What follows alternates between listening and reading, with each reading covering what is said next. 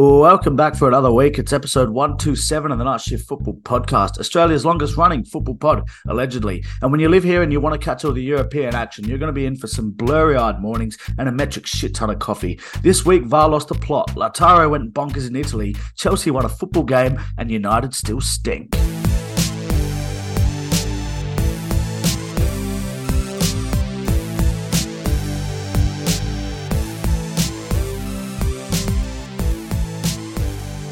Righto, let's get stuck in. Tommy's here with me. How you doing, man?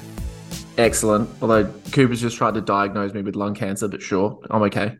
Yeah, as far as I'm aware, fringe shows and stuff doesn't qualify you as a doctor, so Cooper has no business telling people what diseases they have. Say hello while you're there, Cooper, but try not to diagnose any listeners. Hi. That's probably the shortest disease list anyone's ever given Tom before, so I would be taking it as a compliment. Oh, jeez. Yes, my last checkup wasn't pretty. Grim. Let's talk soccer instead of diseases. Soccer. Soccer, which is a disease. This tweet came across the Night Shift desk today that we wanted to point out, I guess. I'll read it out. It comes from James William on, I nearly said Twitter. It's X. Don't dead name it. I shouldn't dead name Twitter. It comes from James William on X. And it says, imagine how much fun it would be to go down, keep 90% of the squad together, win most weeks, visit a lot of grounds you've not been to in ages, have your goat banging them in every week. Much more fun than mid-table Barclays mediocrity. He's, of course, referring to the fact that Jamie Vardy, who is 36 years old, has 3 goals in his last 3 starts for Leicester City and is going strong in the championship. Tommy, this is something we've talked about a bit with struggling mid-table to lower Premier League teams. Yep. Jamie Vardy, 3 sets of opposition fans wound up as well in all of those celebrations. Absolutely. He's enjoying visiting all of these far-flung towns, I think, in the Champo. I like, because I support a yo-yo club now, been there, done it. It is far more enjoyable when you are the big fish coming back into that little pond. I mean, it's a pretty big pond, but like there's some small fishies in there. Like you can really have some fun against some poor opposition. And the way Leicester are doing it at the minute, they really have held on to like proper Premier League talent. And, you know, bar those 2 poor seasons, they probably were Premier League or Barclays mainstays. So they get to have the best of all worlds with this. There's something we talked about with like Dyche era Burnley, especially where, you know, if your whole point is to finish 17th every year in the Premier League, and that's the way you set up to play, is to stop other teams scoring and try to scab results here and there. What sort of existence is that for a player wanting to play professional football?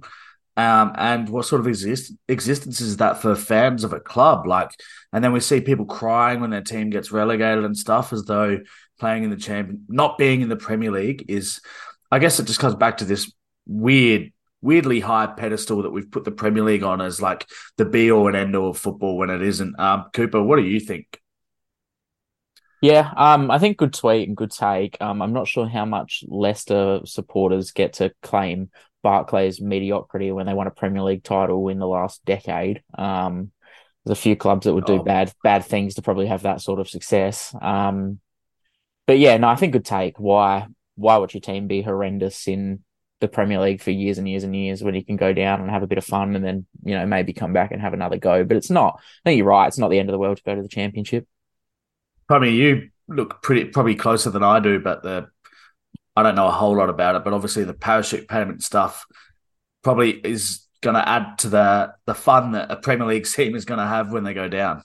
Oh yeah, it greatly distorts it for sure. But the EFL have brought in recently, maybe last year, like adjusted FFP rules, which kind of tries to limit using the parachute payments to like go out and splurge and buy players. So really, it kind of depends on the side you come down with. Like you're seeing Southampton struggle a lot because they've sold a few of their more, you know, premium talents.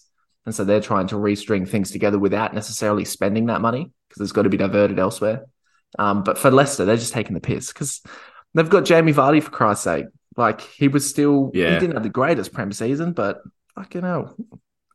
Yeah, we don't really look at the Championship a whole lot, maybe like towards the end or if something ridiculous is happening, some team's going on a ballistic run or something. But yeah, it's too early to really call anything. But Leicester, top of the pile at the moment, 8 wins and just the one loss. They've scored 18 goals in their 9 games, so 2 goals a game. They're going at the moment with a goal difference of 12. So they're looking pretty strong favourites, I'd say, at the moment to come straight back up.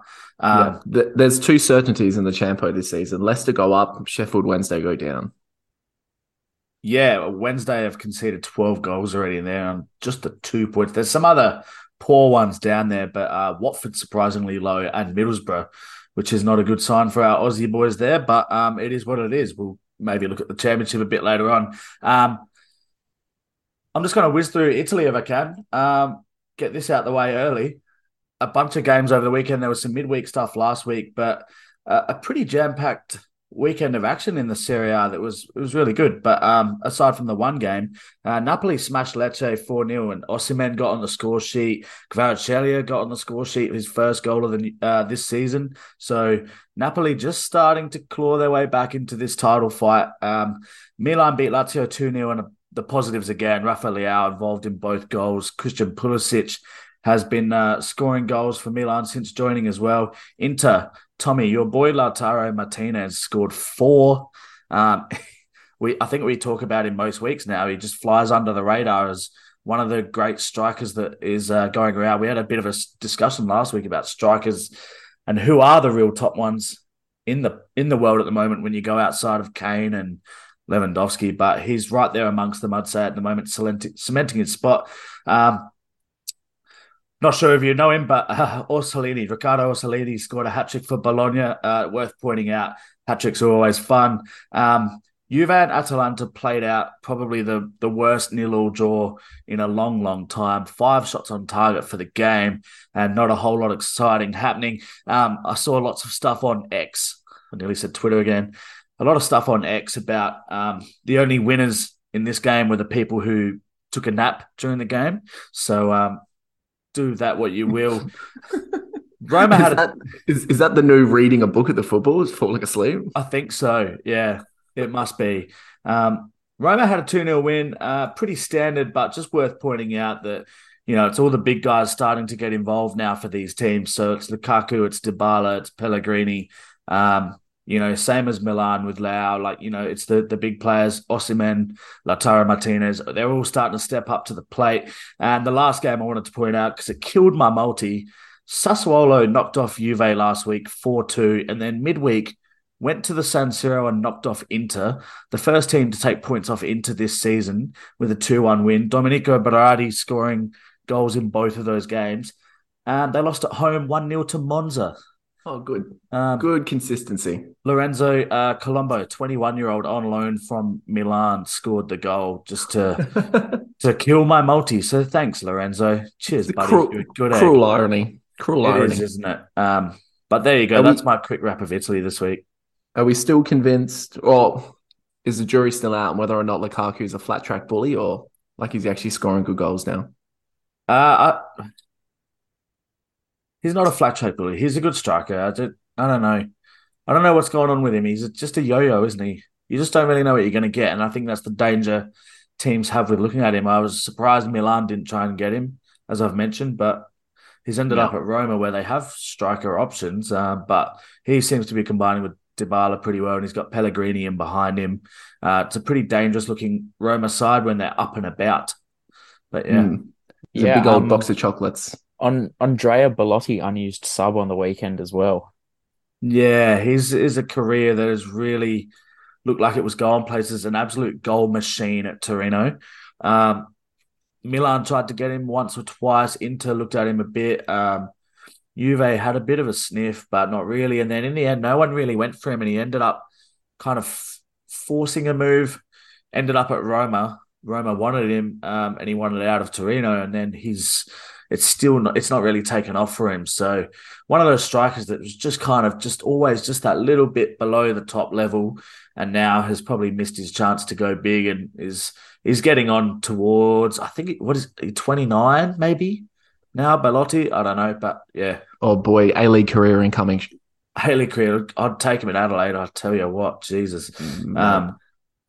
Did either of you see the Pink Floyd tifo at Salernitana Nana Nana Nana Nana? Salonana. Yeah. How wicked, crazy, like way more than just a display. It was like a full-on moving art piece, basically. Yeah, wild scenes. In that they have that home end there that just gets packed out, and it seems like every fan just wants to sit in that one end of the ground, and then there's heaps of empty seats around. So, Yeah, yeah, good on them. where all But the fun's had. they did get pumped 4-0 by Inter though, so Inter are Yeah, just Inter are just flying at the moment. I know they lost to flying. Sassuolo, and now Milan and Inter are both equal top, but it is what it is. Beautiful. Um, We'll move it on. Fantasy football this week. Our mate Chicken Tikka Mo Salah leads the way now with 446 points. Leads the way.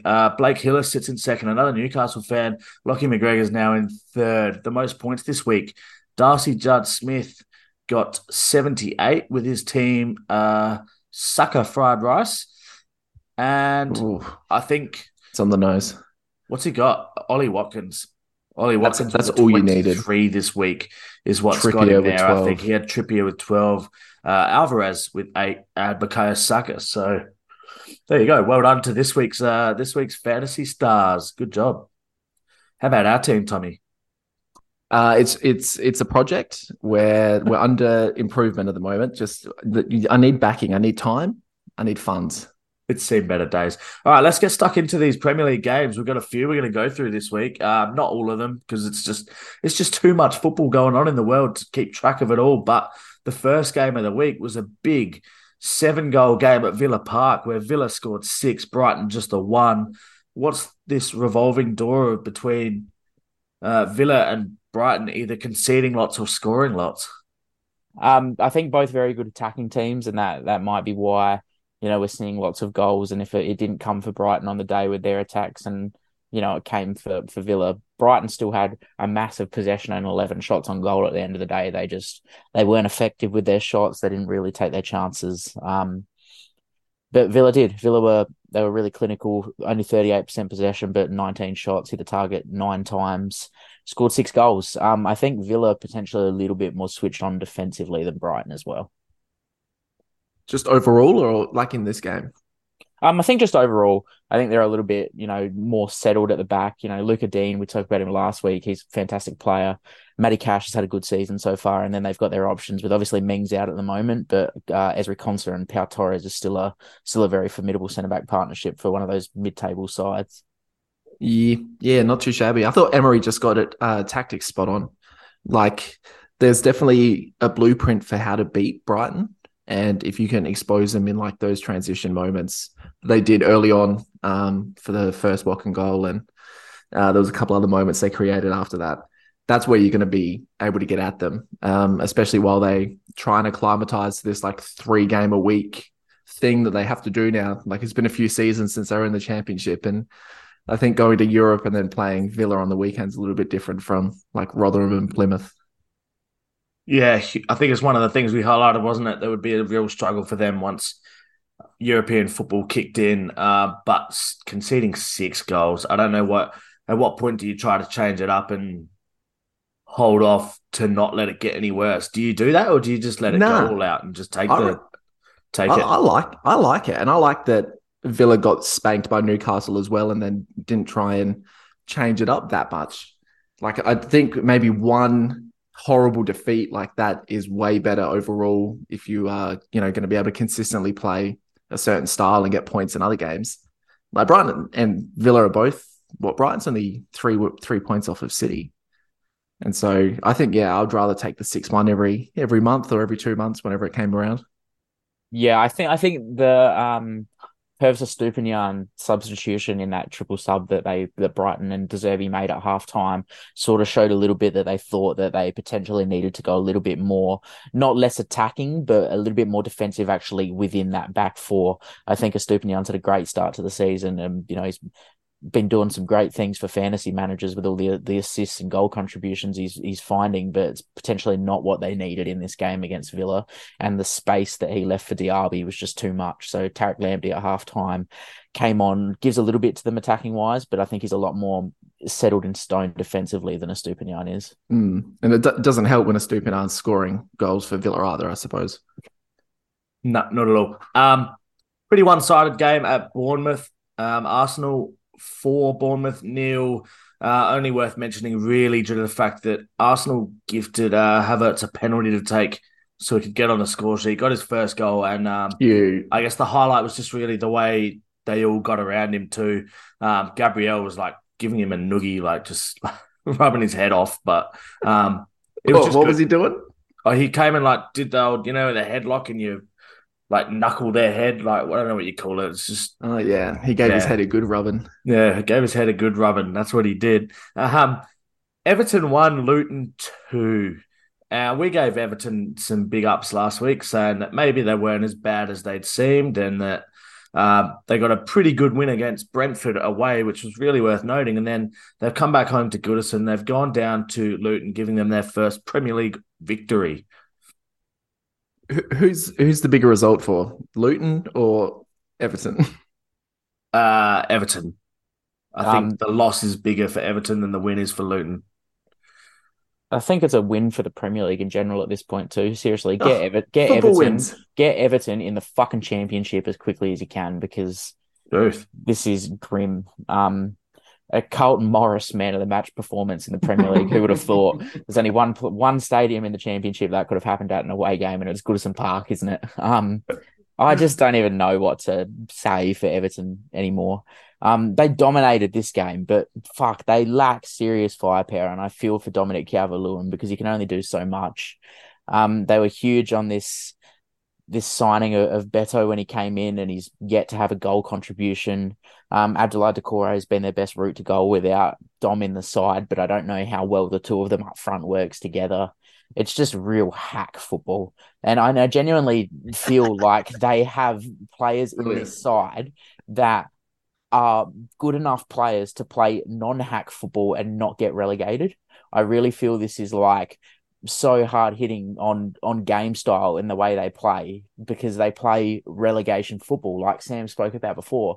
If you're going to set up to see how many goals you can not concede in a game of football, what's the point of being there? And I don't know whether their supporters, like we said, want to go down to the championship and have a tour of fucking England and Wales and do whatever they need to do and win some games and be a powerhouse. But I feel like, Idrissa Gueye, Amado Onana, Dwight McNeil that they brought across from Burnley had a great season in the Premier League before he came across. DCL we've seen can score goals. I still think part of them is better than, if you let them attack, part of them is better than the teams that should finish below them. Oh, the jury is well and truly out, considering it's been, 3 years since we've actually seen Everton as like an attacking force. And it's not just one hack manager instilling that in them. This is the lowest quality side they've put out, maybe in my lifetime. I don't think there's any players here that you would be biting their arm off to try and sign. That back four is completely rotten. That Mikalenko, so much wrong with it. Braithwaite, Tarkovsky, who's just he's just trying to do what he did at Burnley, trying to keep him out of the mud. And back together, as we've mentioned before, signing Ashley Young at his age to come back to the Premier League and be your starting right back, you may as well have just still had Coleman. Like, what the fuck is going on? That is horrendous. You can have Idrissa Gueye in the midfield if you like, but if you're going to have these other guys around him, like Dominic up front, what do you want him to do? What can he do? Nothing. You'll be pleased to know that Jared Branthwaite is linked to Man United, so he's got a stepping stone onto greater things. Brilliant. Oh, wonderful. He's earning it. This is probably more a question for you, Tom, but of the football that I've seen him play, more specifically the Premier League football, you can't tell me that Jack Harrison's not good enough to be starting in this team. Oh, you should be. Yeah, for sure. And like, Jack Harrison is just like a hard worker, and he's a guy that will, like, if you're a goal down to Luton at home, get the fans back on side with, a determined effort to try and win the ball and take it up the field. And they're seriously lacking that kind of player in this team. Well, they've got two 6'3" plus strikers on the pitch and 9 blokes behind them that can't cross a fucking ball. It's like watching Adelaide United with Hiroki up front. It's getting to this point. Oh, we're going to see it all over again. We're the Everton of the A-League, aren't we? That's so grim. It's looking that way. That's the way we're headed. Man United nil, Crystal Palace 1 gives me lots of joy to say. How was your United housemates this week, Tommy? I asked one of them tonight what he thought of the game. He's like, I didn't watch that shit. Did watch. Just tuned out. Yeah, no I need. You love wake to. up in the morning, didn't even see the highlights. I love to Woke hear up, it. saw they lost 1-0, whatever. Beautiful. That's the best way to be a Premier League fan in Australia. Just ride the wave and watch the games you think you might win Yeah. after you've checked the score. Cooper, Man United Yeah. nil, Palace 1. What do you got? What Tom has just said then about his housemate is the perfect segue and what I wanted to ask Tom and you, Sammy, but more particularly Tom about Oh, in okay. this scenario. Only because I know he was talking about it on Saturday night, Sunday morning as well. I don't care how many red-nosed bastards there are in this country. If their own supporters aren't going to watch their games, why the fuck are they the goal rush game every single week? Can Optus pull their... I don't want to watch Crystal Palace beat Man United 1-0 at Old Trafford when there's Mm. 6 other games to choose from.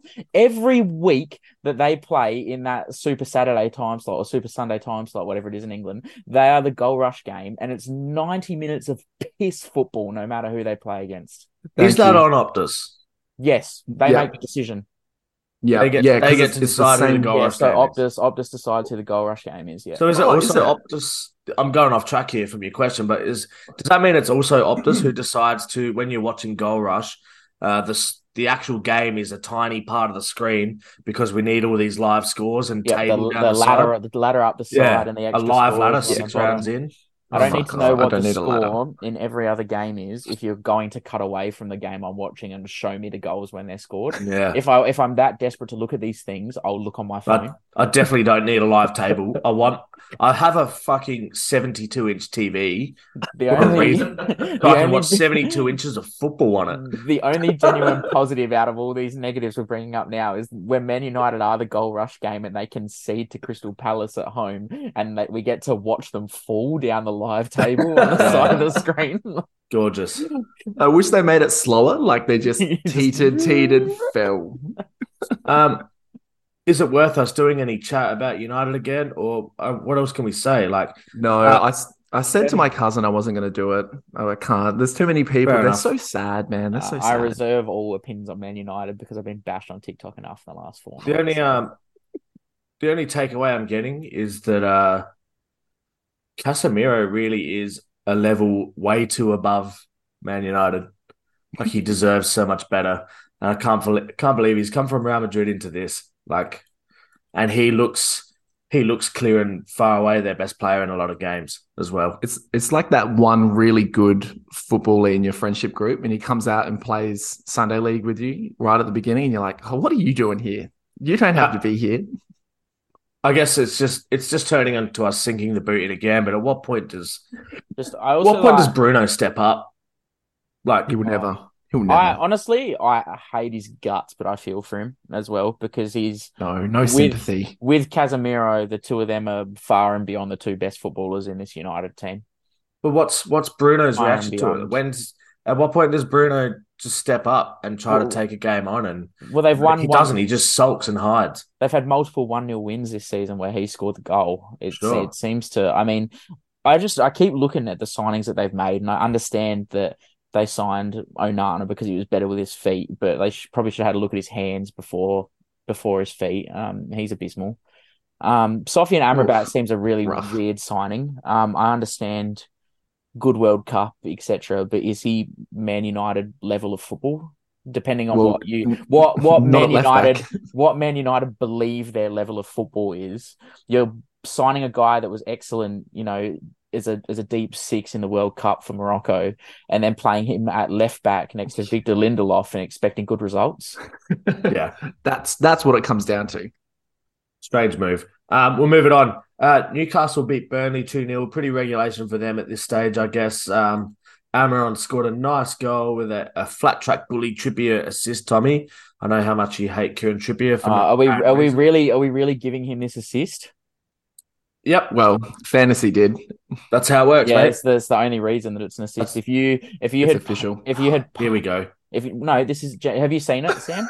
Yeah, if you had punted on Kieran Trippier to score or assist on the weekend, it wouldn't have counted Why? because it wasn't an intentional pass. It was It's gone down as an a assist. tackle that deflected. No, it's only an assist in fantasy terms. If you go on any other app, it won't be an assist. Live score says it's an assist. Well, there you go. Live score's wrong. Still wouldn't have Is counted. it? Yeah, so many Or are the people's bookies wrong? Or are well, you just wrong? the bookies are scum. But I'm sorry, the guy made a tackle. A fullback made a tackle. Congratulations. Oh, gee, the bookies wouldn't want to pay out on that, would they? Oh, Never. no. Cooper taking the bookie side. Oh, Oh, there we go. interesting. He's a sleeper cell for the Yes. bookies now. Yeah. Anyway, Newcastle won 2-0. West Ham also won 2-0, beating Sheffield United, who are in all sorts at the moment. They have 1 point at the moment. Maybe we'll look at them next week, Oh, depending on they're how their results go. trash. Nah, They I'm are not real watching them. trash. Would the irony exist of me talking about Luton breaking the points record all season and then Sheffield just fly Yeah, under the radar and do it? ends up being Yeah. Sheffield. It would be brilliant. And Burnley at the same time. Wolves beat Man City 2-1. You sound surprised. There are people saying that no Rodri means City are a mess. You know, missing Kevin De Bruyne, missing Rodri, and the wheels falling off a little bit, maybe, with just this one loss that still has them top of the table.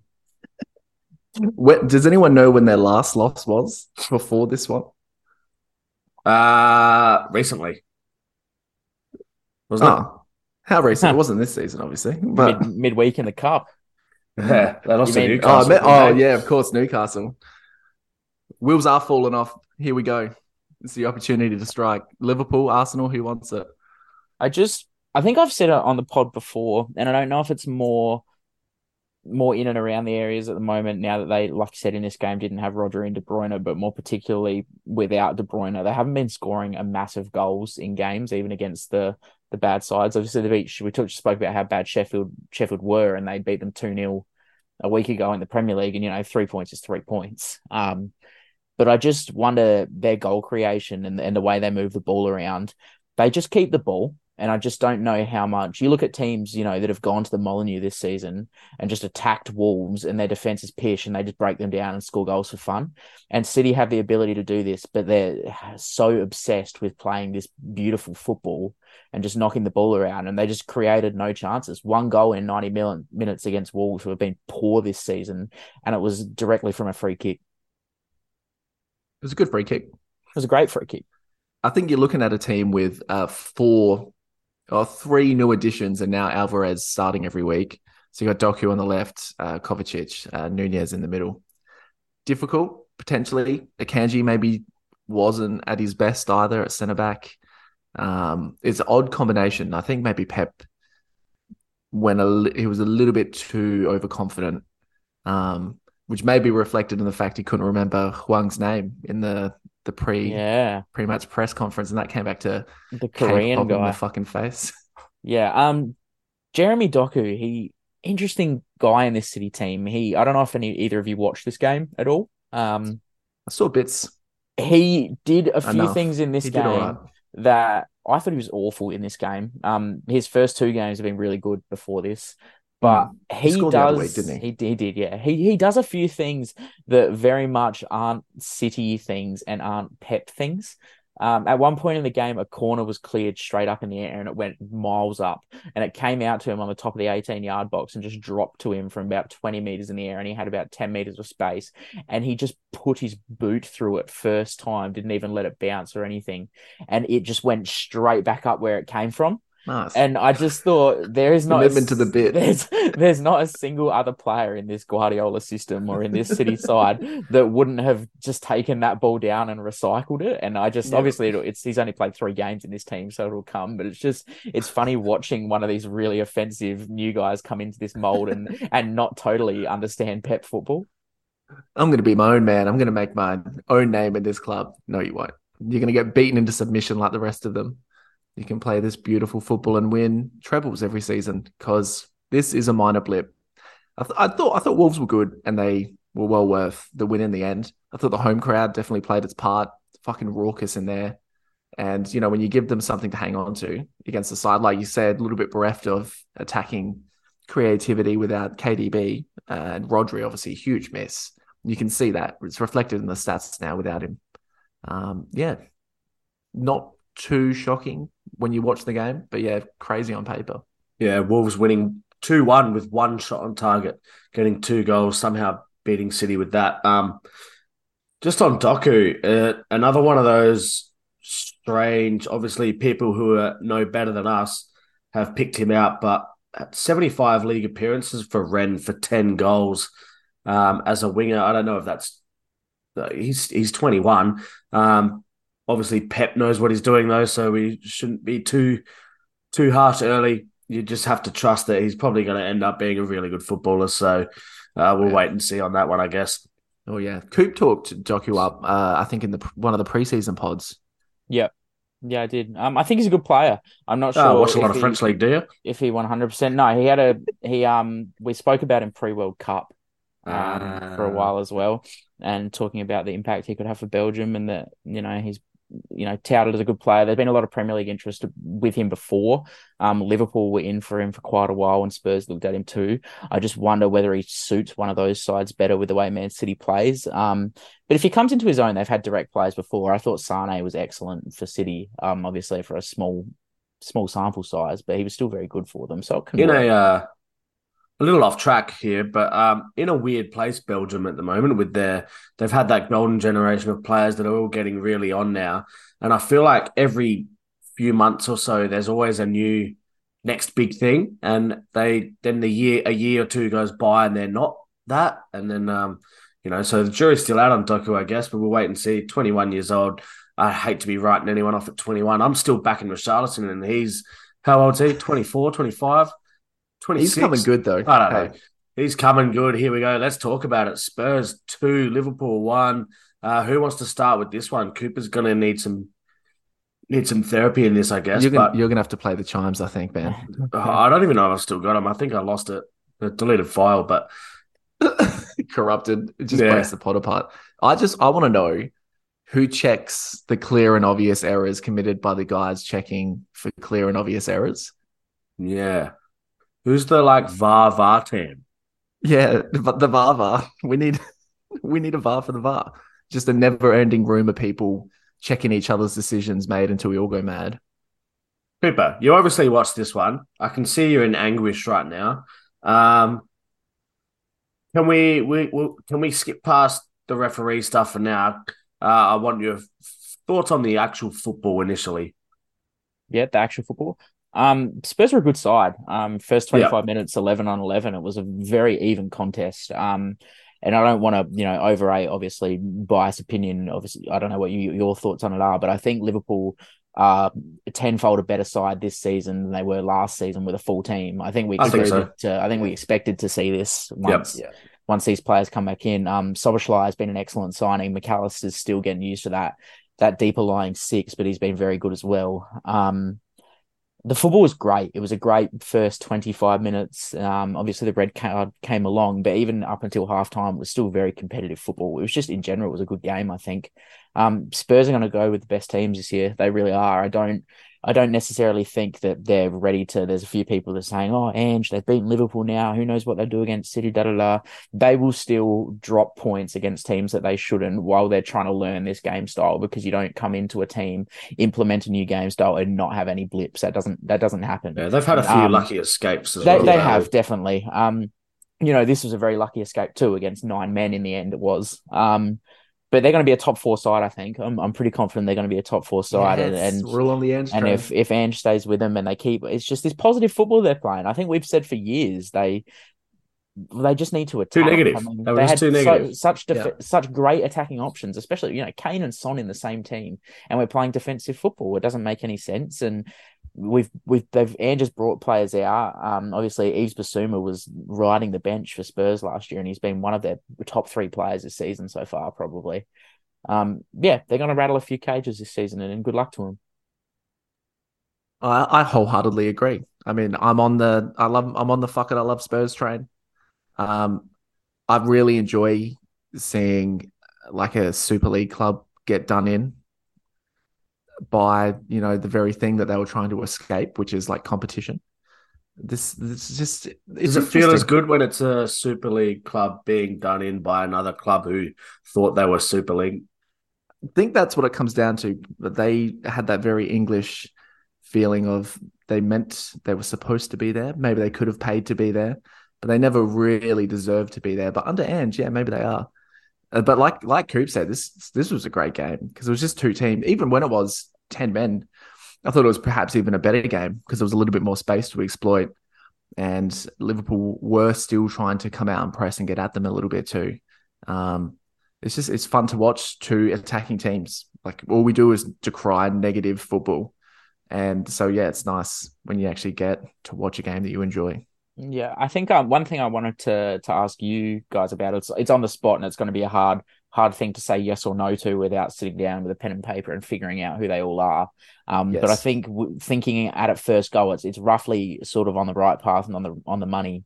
If you were to talk top 10 Premier League signings this season that have had the biggest impact so far, Spurs probably have four of them in Vicario, Mickey Van de Ven, Destiny Udogie, and James Maddison.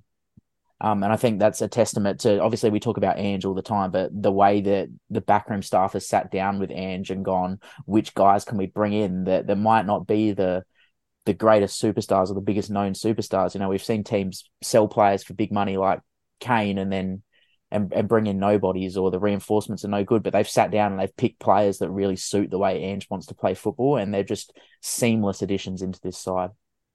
Yeah, it's like they learned their lesson from the Bale sale when they went out and they splashed 100 million on just trash and have set them back again. I totally agree. Destiny Udogie is such a fun player to watch. And he's one that you wouldn't, like if you saw him just randomly, you would think, oh, this guy isn't quality. Like this guy's not going to be someone that can lift you to a top four finish, but he genuinely is. And so that's the benefit sometimes I guess that you get out of going into the market for lesser known players or playing guys in your academy that come through and whatever else. So you don't always have to go out and buy established talent. But Jay Madison would be number one, right? He's got to be the purchase of the season so far. Absolutely. Yeah, without a doubt. Um, Pippo, shall we talk through these refereeing decisions? We'll start with the first one, the red card to Jones. How do we feel about this one? I'm still not 100% sure which way I feel about this one. Yep. I think that given what we've seen this season so far and how they're officiating and with the consistency of how they're going to officiate, a lot of people do, but I don't have any issues with the Curtis Jones red card. I think it's exactly what we saw with Malagusto and Chelsea last week. I think it's the same thing. If you're those midfield challenges, when you're going to be the guy that arrives to the ball second, the duty of care is on you. If you're not going to get to that ball first, then regardless of whether you win the ball or not, you can't lead with your studs, because if you go over it and make contact, you're going to go. Yeah, I think it's just goes back to people have that feeling of the game becoming softer or whatever, things like that. But it's just that this modern football is you got to keep your studs down. If you can't go over a ball, you just can't go over the ball, no matter how unlucky you are or whatever. If you're lunging, it's just a split second decision you make. It's clumsy, but I guess they want to really just drill it into players' heads. You just think about your technique and stuff. You just got to learn not to do it, because I dare say it very rarely happens at training that a player goes over the ball like that. Not at all. But in I the heat of think the match, it But that's does. because it's not committed, because you're not as committed to winning the ball. But you're going to have to find other ways to be as committed, well, it's just how it is. I think if we're continually consistent with these decisions and giving red cards for these exact challenges every time we see them, in 5 to 10 years' time, we're going to see a generation of footballers that their instinct will be to take the extra step and just slide, keep your studs down and just slide, just properly kick through the ball. Potentially, yeah. It will. It'll definitely change the way that 50-50 challenges are made if you're going to continually throw red cards out. I thought he was unlucky. I get it. Yes, it's a red card because that's what they're given for now. Yeah. But, when they both make contact with the ball and he sort of gets there just that fraction earlier and it slides underneath his boot, it looks worse than what it actually is. It looks a lot worse in slow motion. I guess just we're seeing lots of legs break from these sorts of things, and that's what they're trying to get rid of. And the way to get rid of that is anyone who does go over the ball. So the next time he's going to have a double think about that 50-50 and how he's going to go about it. We've got the disallowed goal. Cooper, do you want to run us through this? What are your thoughts? Oh, it's Never mind your thoughts, actually. Just what the fuck has happened? it's an all-time stinker, isn't it? And Tom, I actually Sam and I played golf together today, and I said that when we bring this up on the podcast, Tom's going to sit there with a big grin on his face and go, "Oh, isn't it lovely when VAR turns one around on the big fish because they get all the penalties and all the overturned offsides and just completely ignore the fact that statistically, when the big sides are in attacking areas, 90% more than little pissant fish like Leeds, that they're probably going to get more decisions go their way. That's just I how it love works. I love fake stats as much as the next Um, guy. oh, fake stats, hey?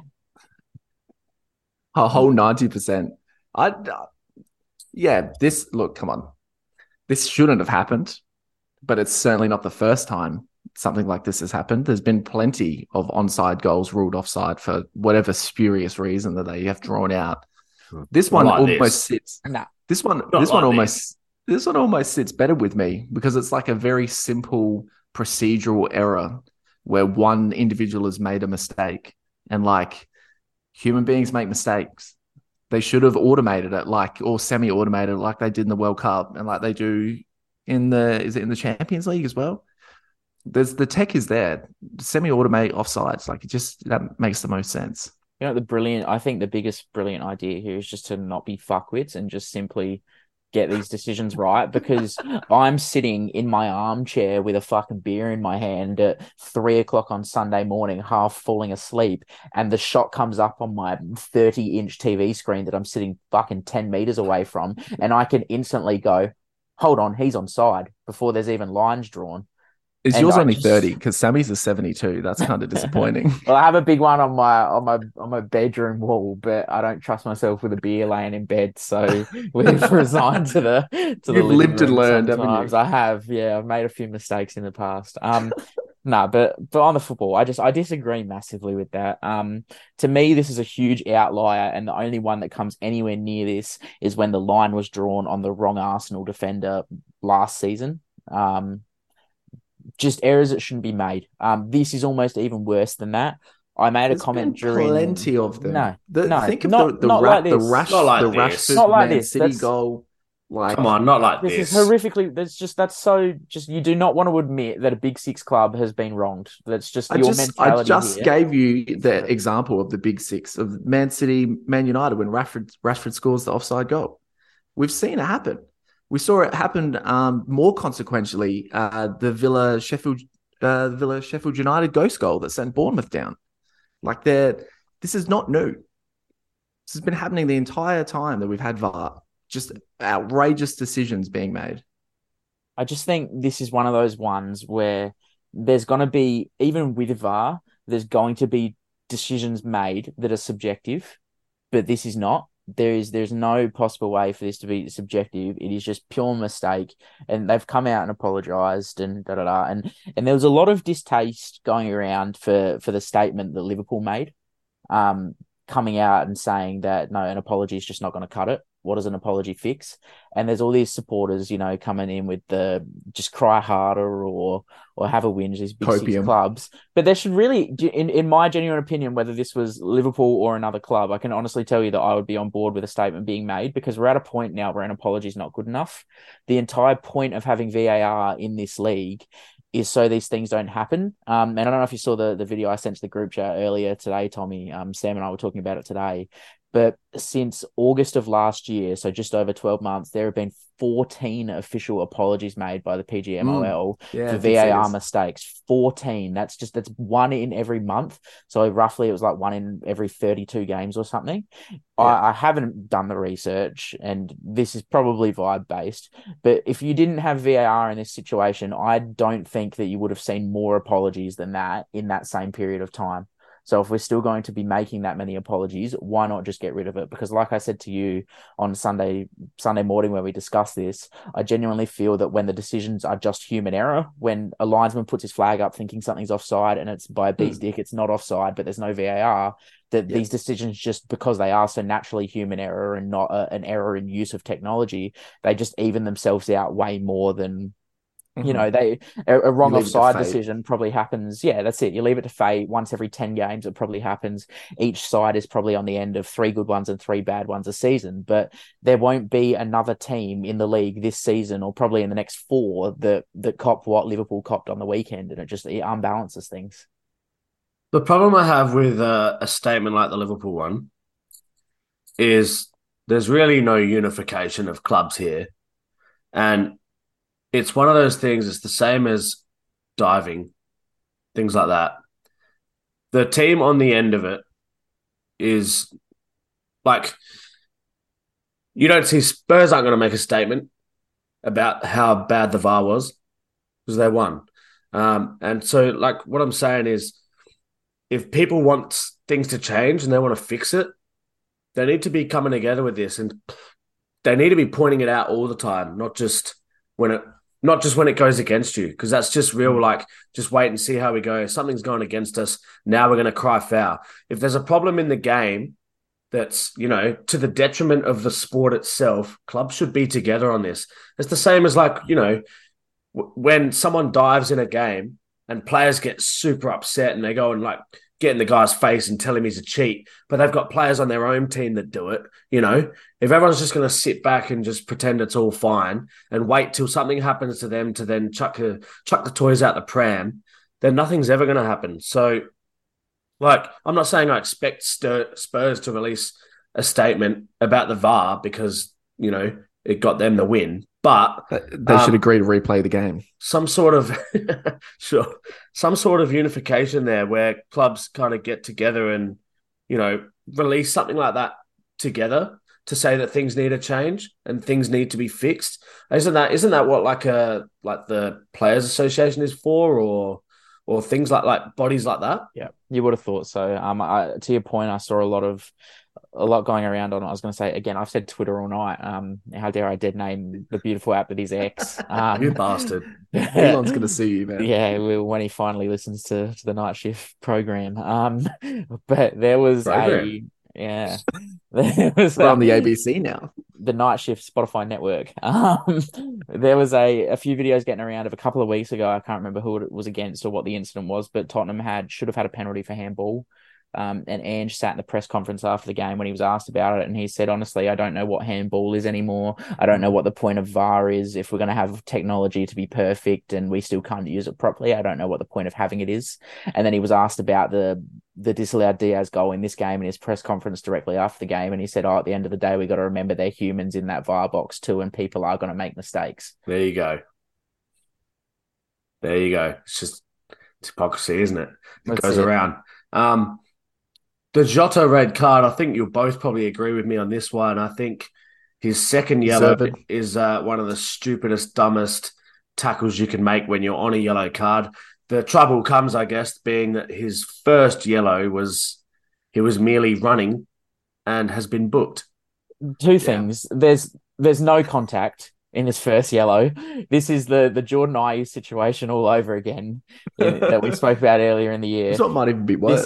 This is a player that has tripped himself over, gone down and had a hissy fit on the floor and got their own way. That's one problem.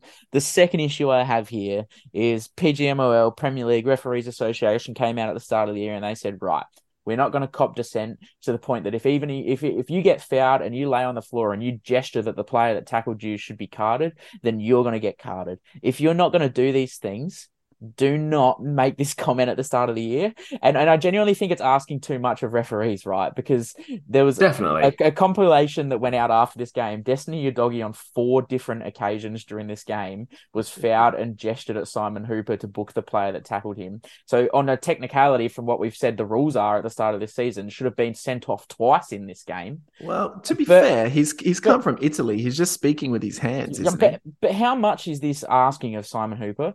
Do we genuinely think like these? And I don't want to defend referees here or whatever. And as No, much we as would we, never. as much as we hate them, their job is fucking hard. I think Yeah, everyone why would would you agree do with it? that. But are they making mistakes in bigger moments like this because they're trying to think about the pissy little things that they don't care about? Do you think Simon Hooper is walking over to Diogo Jota after that first influence and he's only booked him because Destiny Udogie's laying on the floor telling him to? not a chance. In my mind, not a chance. So I don't understand why we need to try and have our officials looking for these things, or say that we're going to have our officials looking for these things. Yeah, no, that's a good call. I guess they picked that one out as like a sign of disrespect. And if that's the whole idea, is trying to respect the officials more, they've maybe gone down the wrong path with this one, because it doesn't. I don't know. It's a tough one. I don't like seeing players gesture for yellows, but like you No. said, it puts them in such a difficult spot where you would potentially be sending off 2 or 3 players a game if they're already on bookings and they. But I'm not a ref and I haven't dealt with this before, but as a person and considering the situation, I would much rather Destiny Udogie sit on the floor, look at me and gesture with his hand to book a player than get up onto his feet and sprint half an inch in front of my face and start yelling at me. I feel like that's the one that we wanted to cut out, and we should have said at the start of the season, we're not tolerating this, but don't worry about the little shit. The swarming of referees is the one that you want to get rid of. That's disgraceful. But yeah, Jota I hate these ones where the players simply just running, and referees, I don't know how referees just see the world differently, don't they? To dish out a yellow card, even if he thinks it's a foul, they're like, he's clearly like no deliberate intention at all. He's simply just running. I think this is another occasion where this is one of those, if there He's is just guessed. The only possible way there could have been contact on Udogie here, there wasn't, but if there was Jota running and his knee just clips Udogie. Yeah. If we get to a point where referees can go, yep, that's a foul, but he's not being booked because it was incidental contact, the Spurs are going to throw arms up in the air like, oh, we were out though, we were away. But by the time you don't book every player that accidentally incidentally contacts a player in a challenge, we're going to get another one of those scenarios that in 38 games time, it's going to have happened enough to every team that it just doesn't matter anymore. Yeah. 100%. Yeah, agreed. Yeah, it's gonna take a big change in the way that we deal with bookings, I think, to get rid of this. Like sin bin is probably a good idea. Forest drew 1-1 with Brentford. I don't think any of us paid any attention to either Forest or Brentford so far this season, so apologies to them, but maybe in the coming weeks we'll see. Yeah, just be better, I guess. Did anyone see the not given penalty in this game? I didn't see any of it, man. Yeah. I can't remember who it was, but an attacker from Brentford has tackled Matt Turner as Matt Turner. That one, got the ball at his feet, and he's gone to kick the ball in open play, and a Brentford player's come across and poked the ball away, and Turner's kept swinging for his kick and just wiped him out. And all of a sudden, this is incidental contact. He's denied a guaranteed. The Brentford player is walking into an open goal, and Matt Turner's incidentally punted the fuck out of him and just gotten away with it. And I just it doesn't need to be a red card. It doesn't, because it's an accident. You can just no. But you have to give a penalty. You have to. It's a guaranteed goal. It has to be a penalty. Yeah. No, I'm with you. No, exactly. Usually I'm like a little bit more lenient on the guys trying to play the ball, and if someone nicks in. But the fact that was it Embuemo who did it, or Visa? It was one of them. That his touch was so good that it was genuinely 100% going to be a goal if he wasn't wiped out. You have to call it. Definitely. Last game of the round, Fulham 0, Chelsea 2. Oh, it's not the last game. There's one to come, I think, isn't there, tomorrow? There's a makeup game, yeah. There's a makeup game. Previous round. Don't worry about it. Fulham 0. Burnley, for fuck's sake. Yeah, who cares? Fulham 0, Chelsea 2. Chelsea on the board with a win. Mudryk on the board with a goal. The Dudrick has got one. Broha has one, albeit a defender clearing the ball into his foot and then into the net. Little bit scrappy, but Chelsea pretty in control enough of this one, or shaky? I love that you retracted that halfway through. Yeah, I've got a feeling I really wasn't sure where to go with it. I just wonder if you just have you got like the result up on your screen in front of you there, and you're like, Chelsea pretty well in control, as you've clicked stats and seen that Fulham had all the ball and the same amount of shots. I was recalling watching the highlights, and I've read through the stats and stuff, and I feel like 2-0 is always kind of comfortable, especially when you are 2-0 up inside 20 minutes, but then you're like, the outlier in this game to me was corners. Fulham 8, Chelsea 1. Yeah, Chelsea 4 yellow cards as well. I think there was a little bit of the dark arts going on in the back end of this game to keep it 2-0. The second goal is just ridiculous. And for that to be the one that kills the game is upsetting, I think. And you probably may have seen Fulham come back if it was still 1-0 at halftime. But whether it was comfortable or not, I mean, what do Fulham really provide? What are they? What do they do? I mean, Not a if lot. Chelsea are going to score a goal, Fulham going to score a goal, I'm going to bank no. I just one comment I had on Fulham was Raul Jimenez hasn't scored a Premier League goal for 14 months, and he's started all but one game so far for Fulham in this season. When Carlos Vinicius has come off the bench and had 3 goal contributions this season, you'd have to, as Carlos Vinicius, start feeling like genuinely, when the fuck am I going to get my chance in this team? How long can this guy go on a drought for? Well, I keep coming on and scoring goals and having an impact.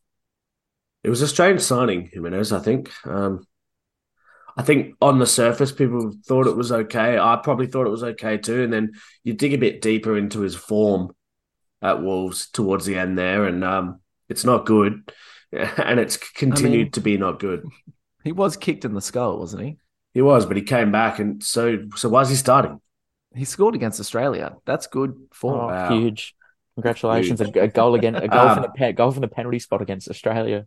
we've also reached the point in career where Alex Iwobi isn't starting, Yeah. and is on the Oh, bench for a grim. team like Fulham. So should he have just stayed at Everton? Maybe, I don't know. Who knows? As bad as the other, I guess. Anything else? Yeah, one comment from this game is what the fuck are Chelsea doing on the training ground? Last week I Waiting. asked, last week I asked where Ben Chilwell was, and did Thiago Silva have fucking Poch's dick pics, or is he, taking photos of him at the urinal? What does Chilwell have to do? He was in their best players in their first 3 games, hadn't had a start since, was riding the bench. Then the lineups come out for this one, and I saw that Mark Cucurella was getting a start for Chelsea. And I thought, is Chilwell that bad in Poch's mind? And I scrolled down to the subs, and once again didn't recognize any of them outside of Raheem Sterling, who finally got a break, and even Cole Palmer wasn't there this week. So I had a quick look, and Ben Chilwell, who's played no more than 11 minutes in a game for the last month, is out till December now. So I don't know what he's been doing on the paddock, but they're doing something seriously wrong.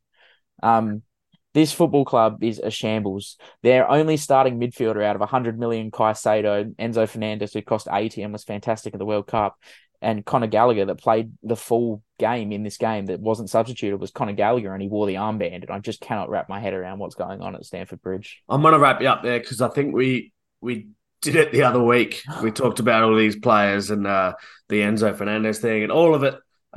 We'll probably revisit it in a few weeks when they keep getting dud results. But maybe they're on the up now. Dudrick got a goal, so Mudrik's back and they're whatever. It's Champions League week. Just quickly, I'll go to you first, Tommy. What's your pick of this week's Champions League action? Well, I'm looking whether or not some of the big teams can absolutely obliterate some of the smaller opposition they're going to come up against. Really hoping the Bayern Munich turn it on. Really hoping that Inter can get over Benfica. Are you doing this from a gambling perspective now? No, not whatsoever. What, you're hoping that the big teams smash the small teams? Yeah. Like you want Bayern Munich to absolutely obliterate Copenhagen. Why? What would you get out of that? Just a witness, a spectacle to a Harry Kane hat trick that would actually count as a hat trick. The slow run up was that Galatasaray were going to belt Man United. Oh, sorry, I've ruined your joke. It wasn't a joke. I'm really sorry. I just wanted to you're being sink the boot serious. into Man U one more time. I would love to see that happen. Now, the game of it's going to be that same group, isn't it? The one with Dortmund, Milan, PSG, and Newcastle. Those are the most interesting games. Barrow, Cooper.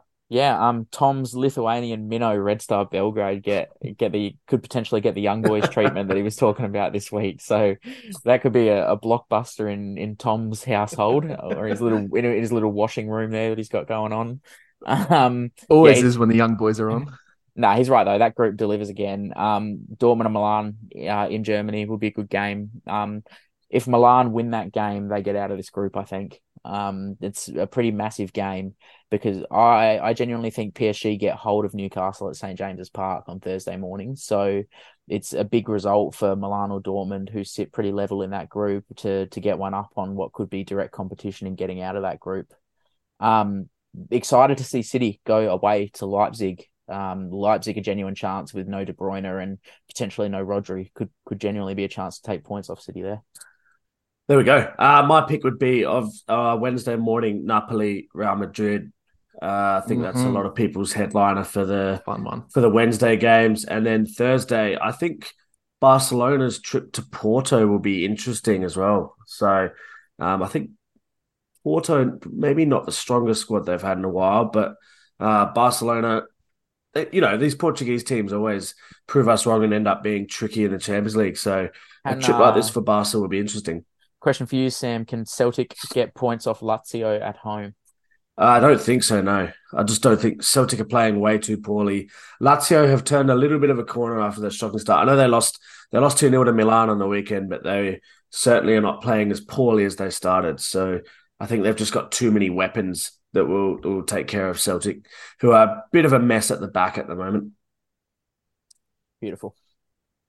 There we go. I think that's all we got. We'll wrap it up I've there. just heard him press submit on something, I think. Yeah. What are you recording me for, huh? Confirmed. We'll leave it there. Good stuff. Good week. Enjoy your football, folks. Tell your friends. Share the pod. Get around us on the social media stuff. I'm trying to make it sound as boomer as possible when I say social media. The socials.